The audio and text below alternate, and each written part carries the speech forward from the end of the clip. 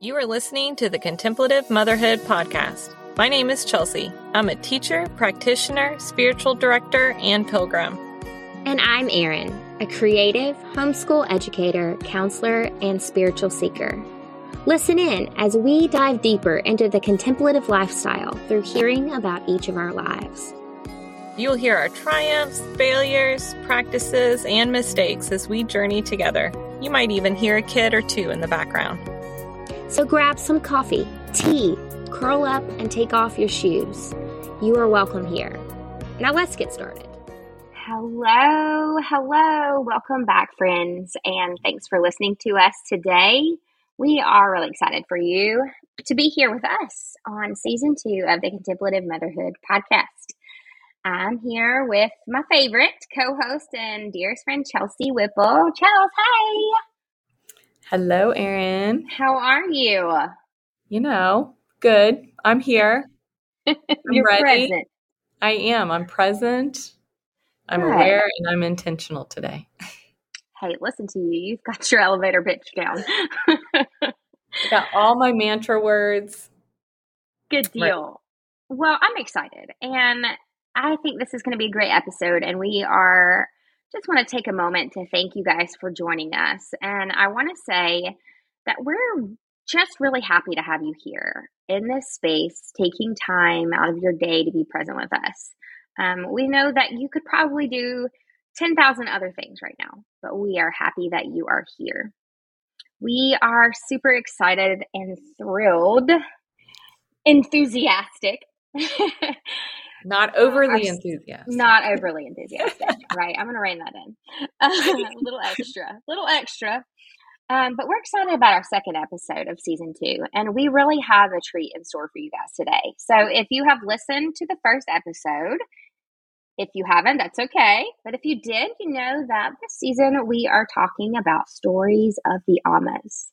And I am beyond excited. I know I've said that probably 4 times. But this is a beautiful, beautiful story. And today we have an incredible Amma to introduce to you. It's epic. And I don't know if that's still a cool word because I'm old, but I feel like it's epic. So my friends, thank you for being here. I'm going to pass it off to Chelsea, who, you guys, she has done massive legwork here. Just sacred work with her head to the ground on this episode. And she's been really inspired by our first Amma, having you, friend. And so I'm really excited to hear from you about this. So let's do it. Can you tell us about our first Amma of the season? Yes. Yeah. So today we are going to talk about Amma Miriam. And so she comes from the story of Exodus that's found in the Torah or the Christian Bible. And her story sets up many other Ammas of our time. So she's kind of one of the earliest ones that we have information about that we can really glean from her. And she's considered, this is pretty cool, the first female Jewish prophet. And she's earned her title in this episode as what we affectionately call the Contemplative Liberator. Yes. Okay. So I got to interject because I love what you've done with this. This is beautiful. Contemplative Liberator. This is really an interesting and powerful concept, and specifically for this spiritual mother, or Amma, as we affectionately call her. So our episode today is going to outline her, Miriam, the Contemplative Liberator. So if you're listening in and you're asking yourself what exactly Contemplative Liberator is and why is this Amma so important, don't worry, we are here for this, okay? So let's dive deeper, Chels, and get some more context and understanding. Can you share with us the incredibly rich beginning of Miriam's narrative? Yes. So Miriam's story that we're going to talk about today and we're going to flesh out is inspired by the book Defiant, What the Women of Exodus Teach Us About Freedom. And I'm going to say the author's name very slowly. You got this. so I can pronounce it correctly. Her name is Kelly Nikwandohe. I'm sorry, Nikwandeha. And she really breaks down this story and really frames Miriam as this contemplative liberator. So Miriam's story as a young girl is really brief but powerful. So during her time, this was in Egypt, the Pharaoh had noticed that the Hebrews, and Miriam is Hebrew, who lived on the land in Egypt were multiplying at too great of a number. So Pharaoh decided that the male babies had to die and the female babies could live. So the story really begins with the story of motherhood. And we're introduced to Miriam's mother, named Jochebed, who gave birth to a male baby and hid the baby for 3 months. And so when it was no longer feasible to hide the baby, she created a basket and sent the baby down the river towards the Nile. And perhaps you're familiar with this part of the story if you've heard it before, but really the story has just begun. And this is where Miriam enters. So she's not named in the story. We find out later her name. And she's identified just as the baby's sister. And she hides among the reeds to find out her brother's fate. And it's then that the daughter of Pharaoh finds the basket and discovers there's a Hebrew baby inside. So a bit of context that we can infer is that the daughter of Pharaoh knew the law that Hebrew male babies must perish. But this is where we begin to see the boldness that becomes Miriam's marked tribute. So Miriam, in all her youthfulness, daringly approaches the daughter of Pharaoh to ask if the lady would like a Hebrew wet nurse to care for the baby. She doesn't ask, are you going to keep the baby? She just assumes at this point that no woman would want this baby to perish. All right. This is okay. So that's such an amazing plot twist to me, right? Like, how smart of her to think of this concept. And I'm actually kind of nervous for her right now. So here, let's keep going, friend. I wonder, as the story continues, and we are going to learn more about who this young lady was, Miriam. I want to ask you this. What sort of things stand out about Miriam initially, and why are these attributes of her character relevant? Why are they important? Yeah, so what stands out in this passage is that it is Miriam, this young, we don't know her age, we just know that she's young, is the one who saves the baby. She immediately steps in to intervene. And she understands her surroundings. She's lived in oppression. She's lived in the midst of an empire. But that does not stop her from saving this life and finding a way, because later she's going to connect the baby back to his mother. And the baby, we find out later, is Moses and stays with his mother until he is weaned, where he is then raised and protected by the daughter of Pharaoh. So I always find this interesting that here you have this Hebrew male baby that was supposed to perish, saved by his sister, and is raised by an Egyptian princess, basically. Right. So if you know this story, you do know later on how impactful Moses' story is. But sometimes, if we're not careful, there's a failure to understand Miriam's role in this story. So her story continues, and we'll get to that. But let's pause here to look at youthful Amma Miriam, and note her wisdom, courage, and connection to the Spirit at this point. So first of all, Miriam did not ask for permission. She did not wait to see what would happen to Moses. No, she took action. She saw an injustice and made a difference right then at that moment. And as a young person, she might not have understood the consequences, and her age might have been why she was the perfect person for this job. Okay, so I want to stop you right there because I think this is a really important point that you bring up. And here's why. So, as contemplative mothers, we're most of us are raising young people, right? Well, if you're if you're not, this is still important, and I think we have to be aware that the character of younger generations is vital to continuing a story of liberation of the oppressed. And this is a fundamental component of Miriam's story. So you have, and will continue to flesh this out, but we are already seeing that Miriam has given us an example of contemplative action of liberation. And so I want to lean into this a bit. Let's get in there. How might we be able to lean into this concept a bit of contemplative action of liberation and roll this out in our own lives, even knowing just the very beginning of her story? Yeah, that's a great question. So if you look right now in our world today, I'm always so proud of those young people who take action, who have the courage to stand up and stand out and say something that's not right. And sometimes, like, let's be honest, we as adults can turn our heads looking for others to solve this problem, to say what we fail to say, to protect the most innocent. We shrug our shoulders thinking that we can't make much of a difference. But for young people, they know all it takes is their voice. Call it naivete, but a lot of the time, it really is what our world needs. Their pure voice infiltrates the strongest of stances. It's as if the world takes notice when the young speak up about an issue of importance. The conviction in their voice makes it so we cannot turn away. Their emotions and their speech really penetrate out of the space of purity.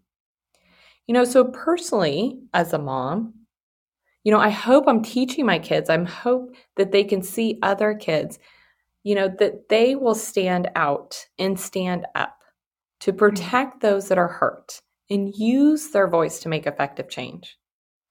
And I'm going to read a quote from the book Defiant that we introduced earlier. And of course, as my academic self, it's on page 87. We are very appreciative of that. Yes, I want to make sure that the author gets proper credit. But Miriam teaches that desperate times required her to push past fear and do the bold, pragmatic thing necessary to save her brother. Maybe this is a trait of her youth, inserting herself without calculating all that could be lost, or rather, because she knew who could be lost.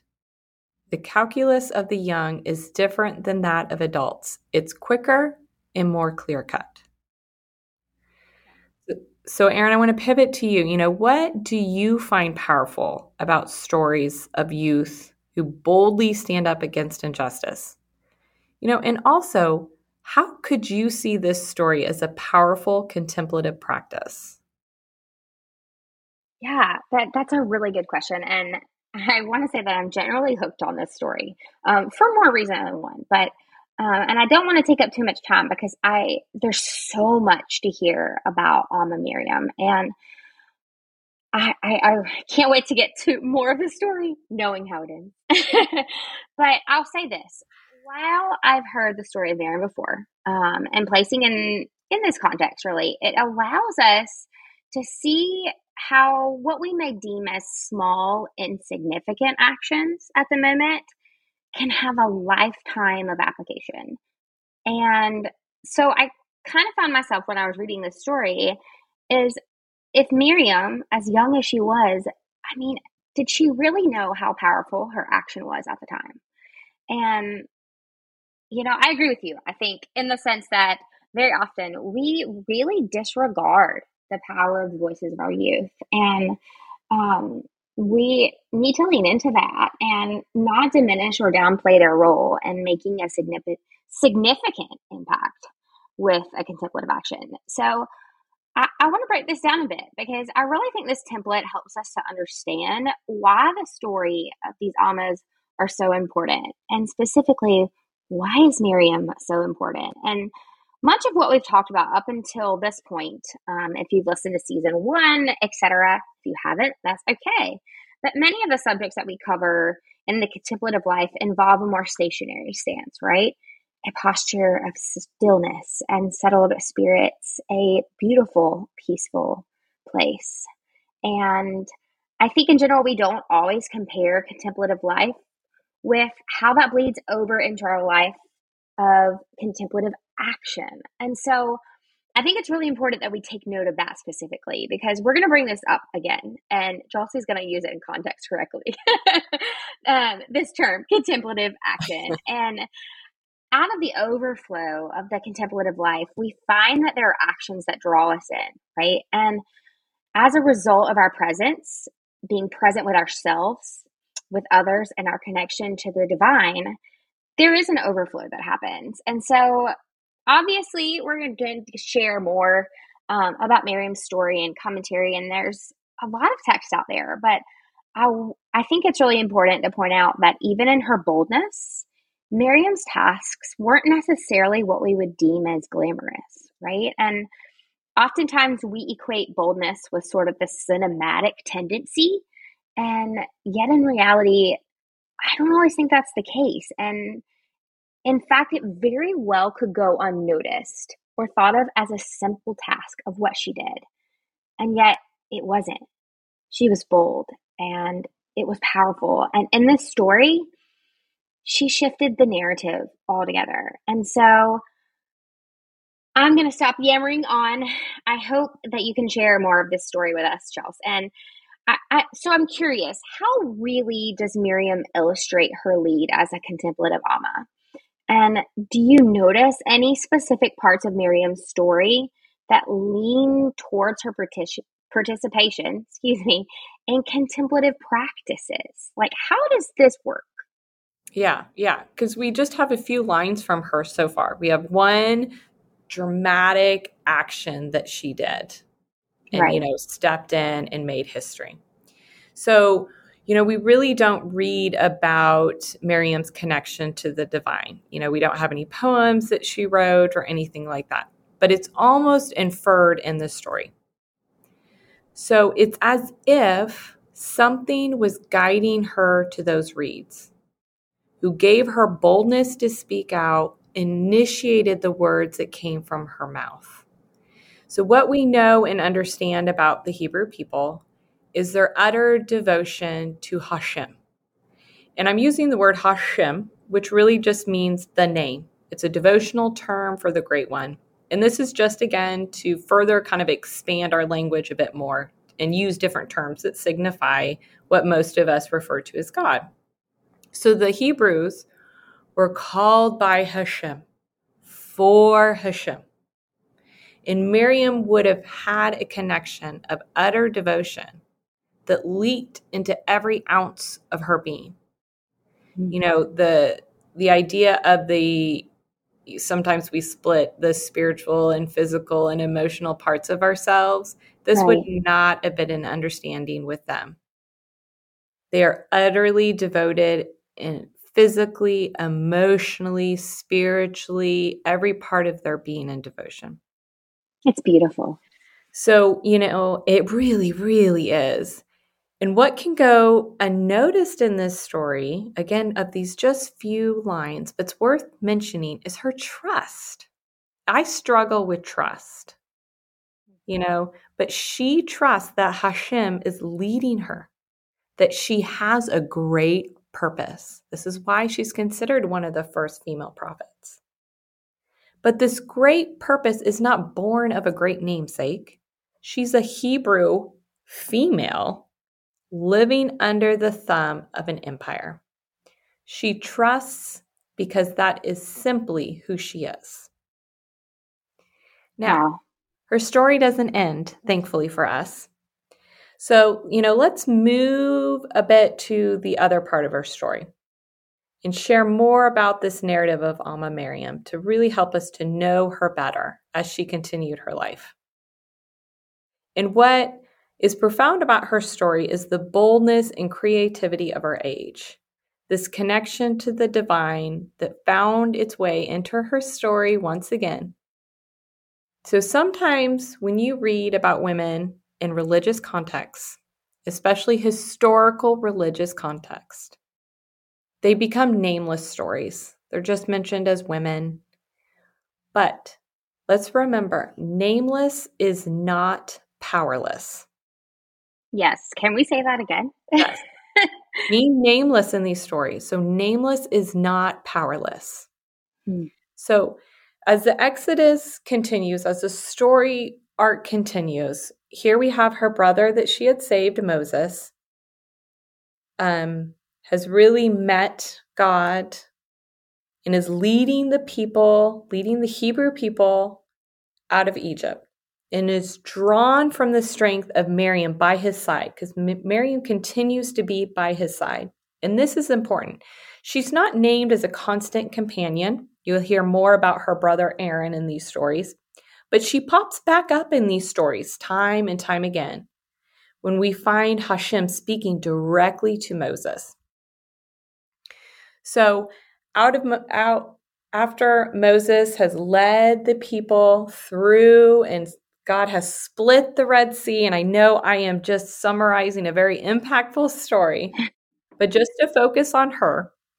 So after this happens, we get her song. It's called the Song of Miriam. And it's really a beautiful, life-giving, and liberating song that inspires women after women throughout the ages to use their voice. So you'll hear it in the Jewish context, in the Christian context. It will reflect on the Song of Miriam. In Midrash and Agadah tells us that it was Miriam that is the regular composer of this liberating song, and it gets credited to Moses most often, but it's really referred to as Miriam is the one who spoke it. That she lamented. So it was a song of praise, but it was also a song of lamenting all the death and destruction that came not just by the hands of Pharaoh to her people, but by the death of the Egyptians too. So she's lamenting both sides of it. It's as if to keep that connection with suffering, to become human, to stay human, basically, and to know that tragedies, no matter if it makes you victorious, still are tragedies. So, when I say Midrash and Agadah, again, Midrash is just kind of a term of ancient rabbinic interpretation of scripture. They're beautiful stories. And if you're ever interested to know stories, brief interactions with people of the Jewish Bible and the Christian Bible, that's a great resource. And Agadah, which is just a rabbinic narrative. So she really takes over in these two narratives. In these literatures, spell out the nature of both relief, joy, sadness, and utter desperation. Okay, Erin, I am going to pivot to you real quick because I need to take a drink of water.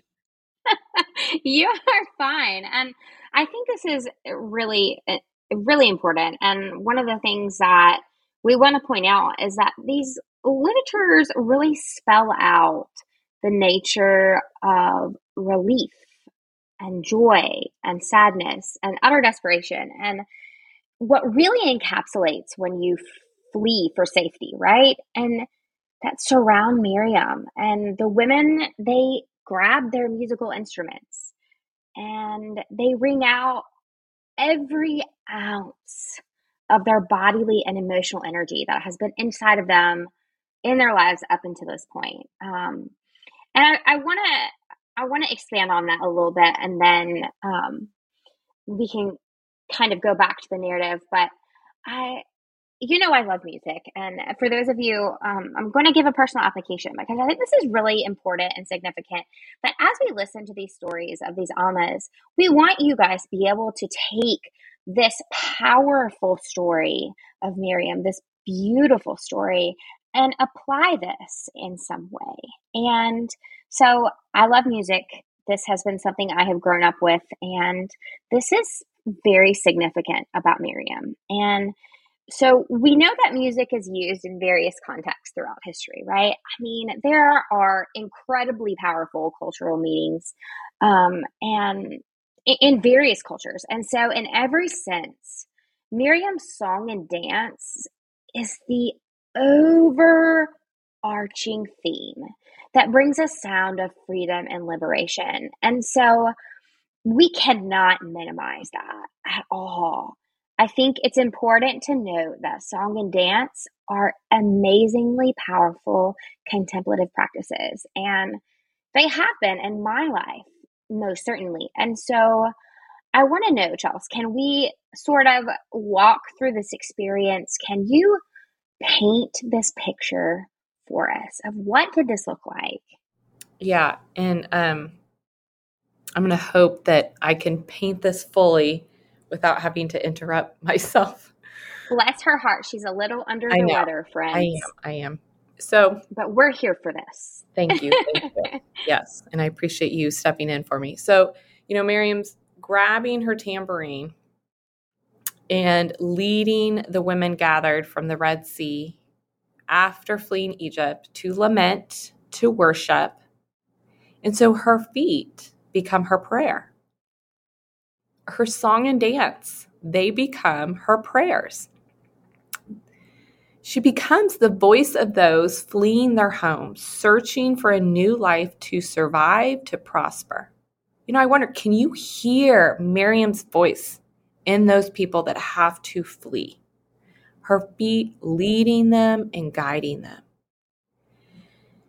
And if we again dig deeper into her story, do you notice that her leading the women in this song and dance means that she was trusted among the women? So in context, she's already been leading. She's already been a liberator. They know her as a pillar of their community. They trust her voice. They trust her purpose. They trust her connection to the divine. And as a result, she is the one that helps them connect with the divine. So thus, our journey in the story with Amma Miriam has shifted. And we can see her grow before our eyes, from the youthful, bold, daring, and trusting God to becoming a presence intertwined as a prophet, able to hear and boldly praise God. So, we're really at this transition point here. And I wonder, Erin, how is this Amma speaking to you in your life right now? So I love this so much. And I want to say, despite being under the weather, friend, you have painted a beautiful picture. I found this is true in my own life, and I want to dig a little bit deeper into what we're painting this picture here. And I found as I've dug deeper into contemplative life, primarily we say connecting with the divine in a present way. I want to talk a bit about song and dance of Miriam because I think this is very significant. And I shared a little bit with you that I love music and that music has been a contemplative practice for me. And I know that I'm not the only one that this resonates with. Mm-hmm. But as we often know, right, with contemplative practices, things that we try out require this incredible level of vulnerability. And our practices often evolve over time. And so if you're a musician out there or you love music, I know so many of us do. And there's reasons for that. I could go on about that for days, right? But musicians, we talk about this a fair amount in a metaphorical sense, but very much of what we write and sing is an expression of our inner voice. And it's a level of consciousness that literally doesn't feel like it becomes known until it's expressed in this way. And if you are a songwriter or a musician or someone who connects with the divine through music, you know that this may resonate with you. And this is yet another expression from Miriam of contemplative life in action. And So let me give you a little bit of an example with context. And I actually think this is kind of funny because if you listen to our podcast for a while, you know that Chelsea and I have known each other for quite some time. Mhm. We like to think that we are still young, but we have been friends for very many years. And I was really quiet in the use of my voice initially. That is such a long time ago, Erin, but you're right. I forgot that about you. Yes. I mean, I just, sorry, I had a brief interruption, but Yeah. I was pretty young. I want to say, I was 21 maybe. And so I was really quiet in the use of my voice. And this is crazy. I really can't believe that you knew me at this time because I'm almost embarrassed to even say it out loud. So when I was first utilizing this practice myself and my connection to the divine, there was a boldness there, but it was not one I had stepped into. And it was not yet one of freedom. And that's what we see here in this narrative with Miriam. As we develop spiritually in every capacity, we notice that our practices may take on layers. And for Miriam, I noticed this. She's no exception, right? And so for me, I can tell you that as I've grown into this practice, as I've grown into the musician and song and dance contemplative practice, sitting with it and allowing it to be expressed more, there is really freedom in that. And in fact, I think I have found that using my voice, my singing voice or my speaking voice, in a place where I feel most connected and bold in my own story and with the divine. And so as I'm hearing you tell this story about this amazing Amma Miriam, I wonder what she must have felt in this pivotal moment of liberation. And so I wonder, friend, like, do you think this is what happened with Miriam? And in reality, how does this connect you to the secret? I'm interested to hear your thoughts about this. If Yeah. you can do that.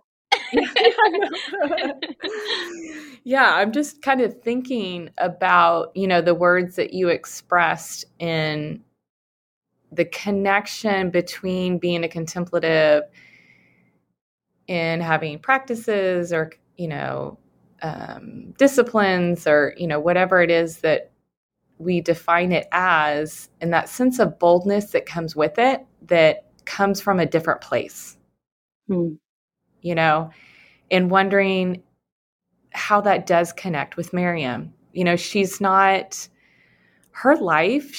quiet. She becomes kind of this loud, booming, I will not be silent, but I will sing out loud. I will lament out loud.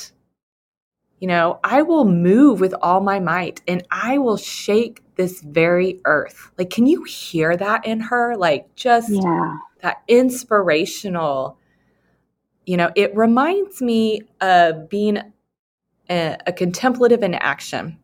And those are words from St. Ignatius of Loyola. And in context. Thank you, yes, friend. thank you. I'm sorry. That is. is just my nature.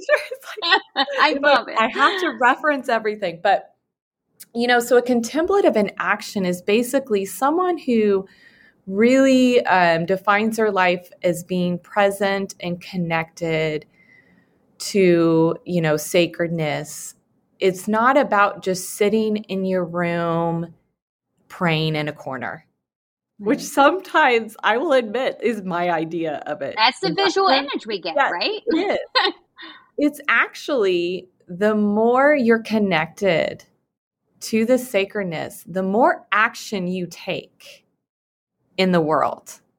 You're not fleeing from the world. It's like you're living in the world in such a present way that by nature, that boldness comes out. By nature, you see more of the suffering of the world and you desire to take action in it. And that's where I see her. That's how I see her, as this contemplative liberator.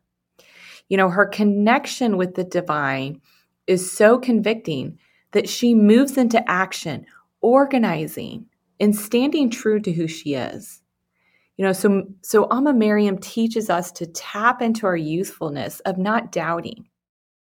Having the courage to be open and vulnerable, even if and when the world chews us up and spits us out.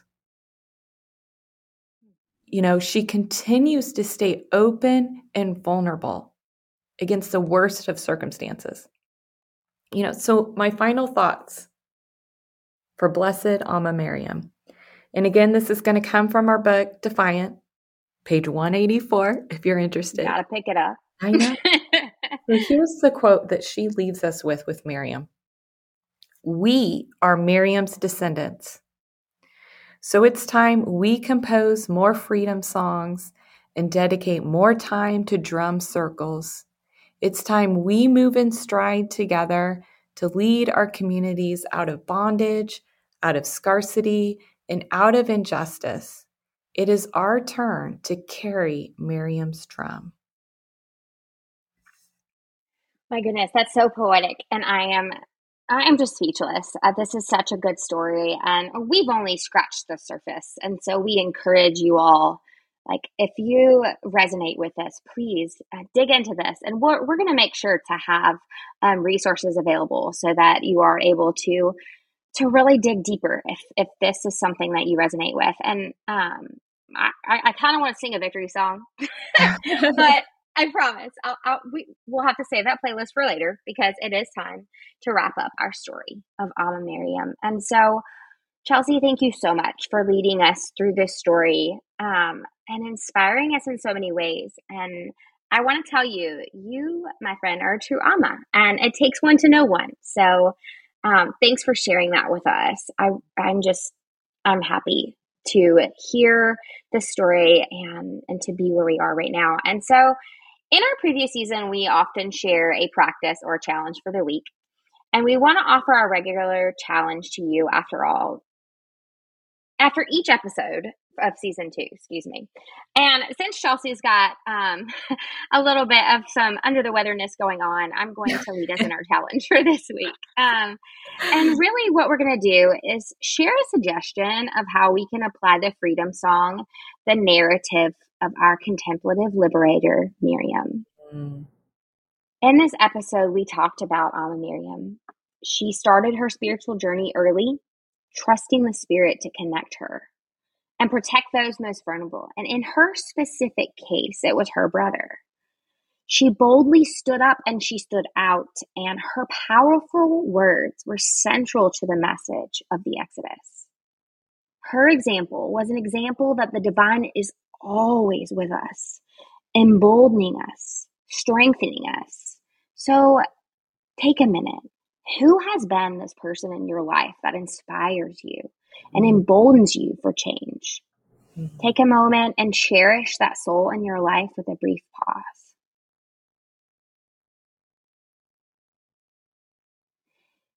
And now moving forward, what is the life-giving and liberating act that beats on your heart right now? Offer that to the divine and be present to that act, and then take action. Be bold, network, connect with others, take a step, because in every sense, we are all Miriam. Thank you for being here with us, listeners, and we will see you soon. Thank you again for joining us today on the Contemplative Motherhood Podcast with us, your hosts, Erin Thomas and Chelsea Whipple. To get regular updates on our podcast, hear new episode drops, interact with us, and find our show notes, go to our website, www.contemplativeMotherhood.org. There you can also sign up for our newsletter. As always, we appreciate your support of this podcast and in helping us share our journey with others. We invite you to regularly check our blog. Our after-show blog post will allow you to dive deeper on the content shared on an episode. So if you enjoyed today's podcast, make sure to subscribe, rate, and leave us a review. This helps us to cross paths with other Pilgrim Mamas across the board. Until next time.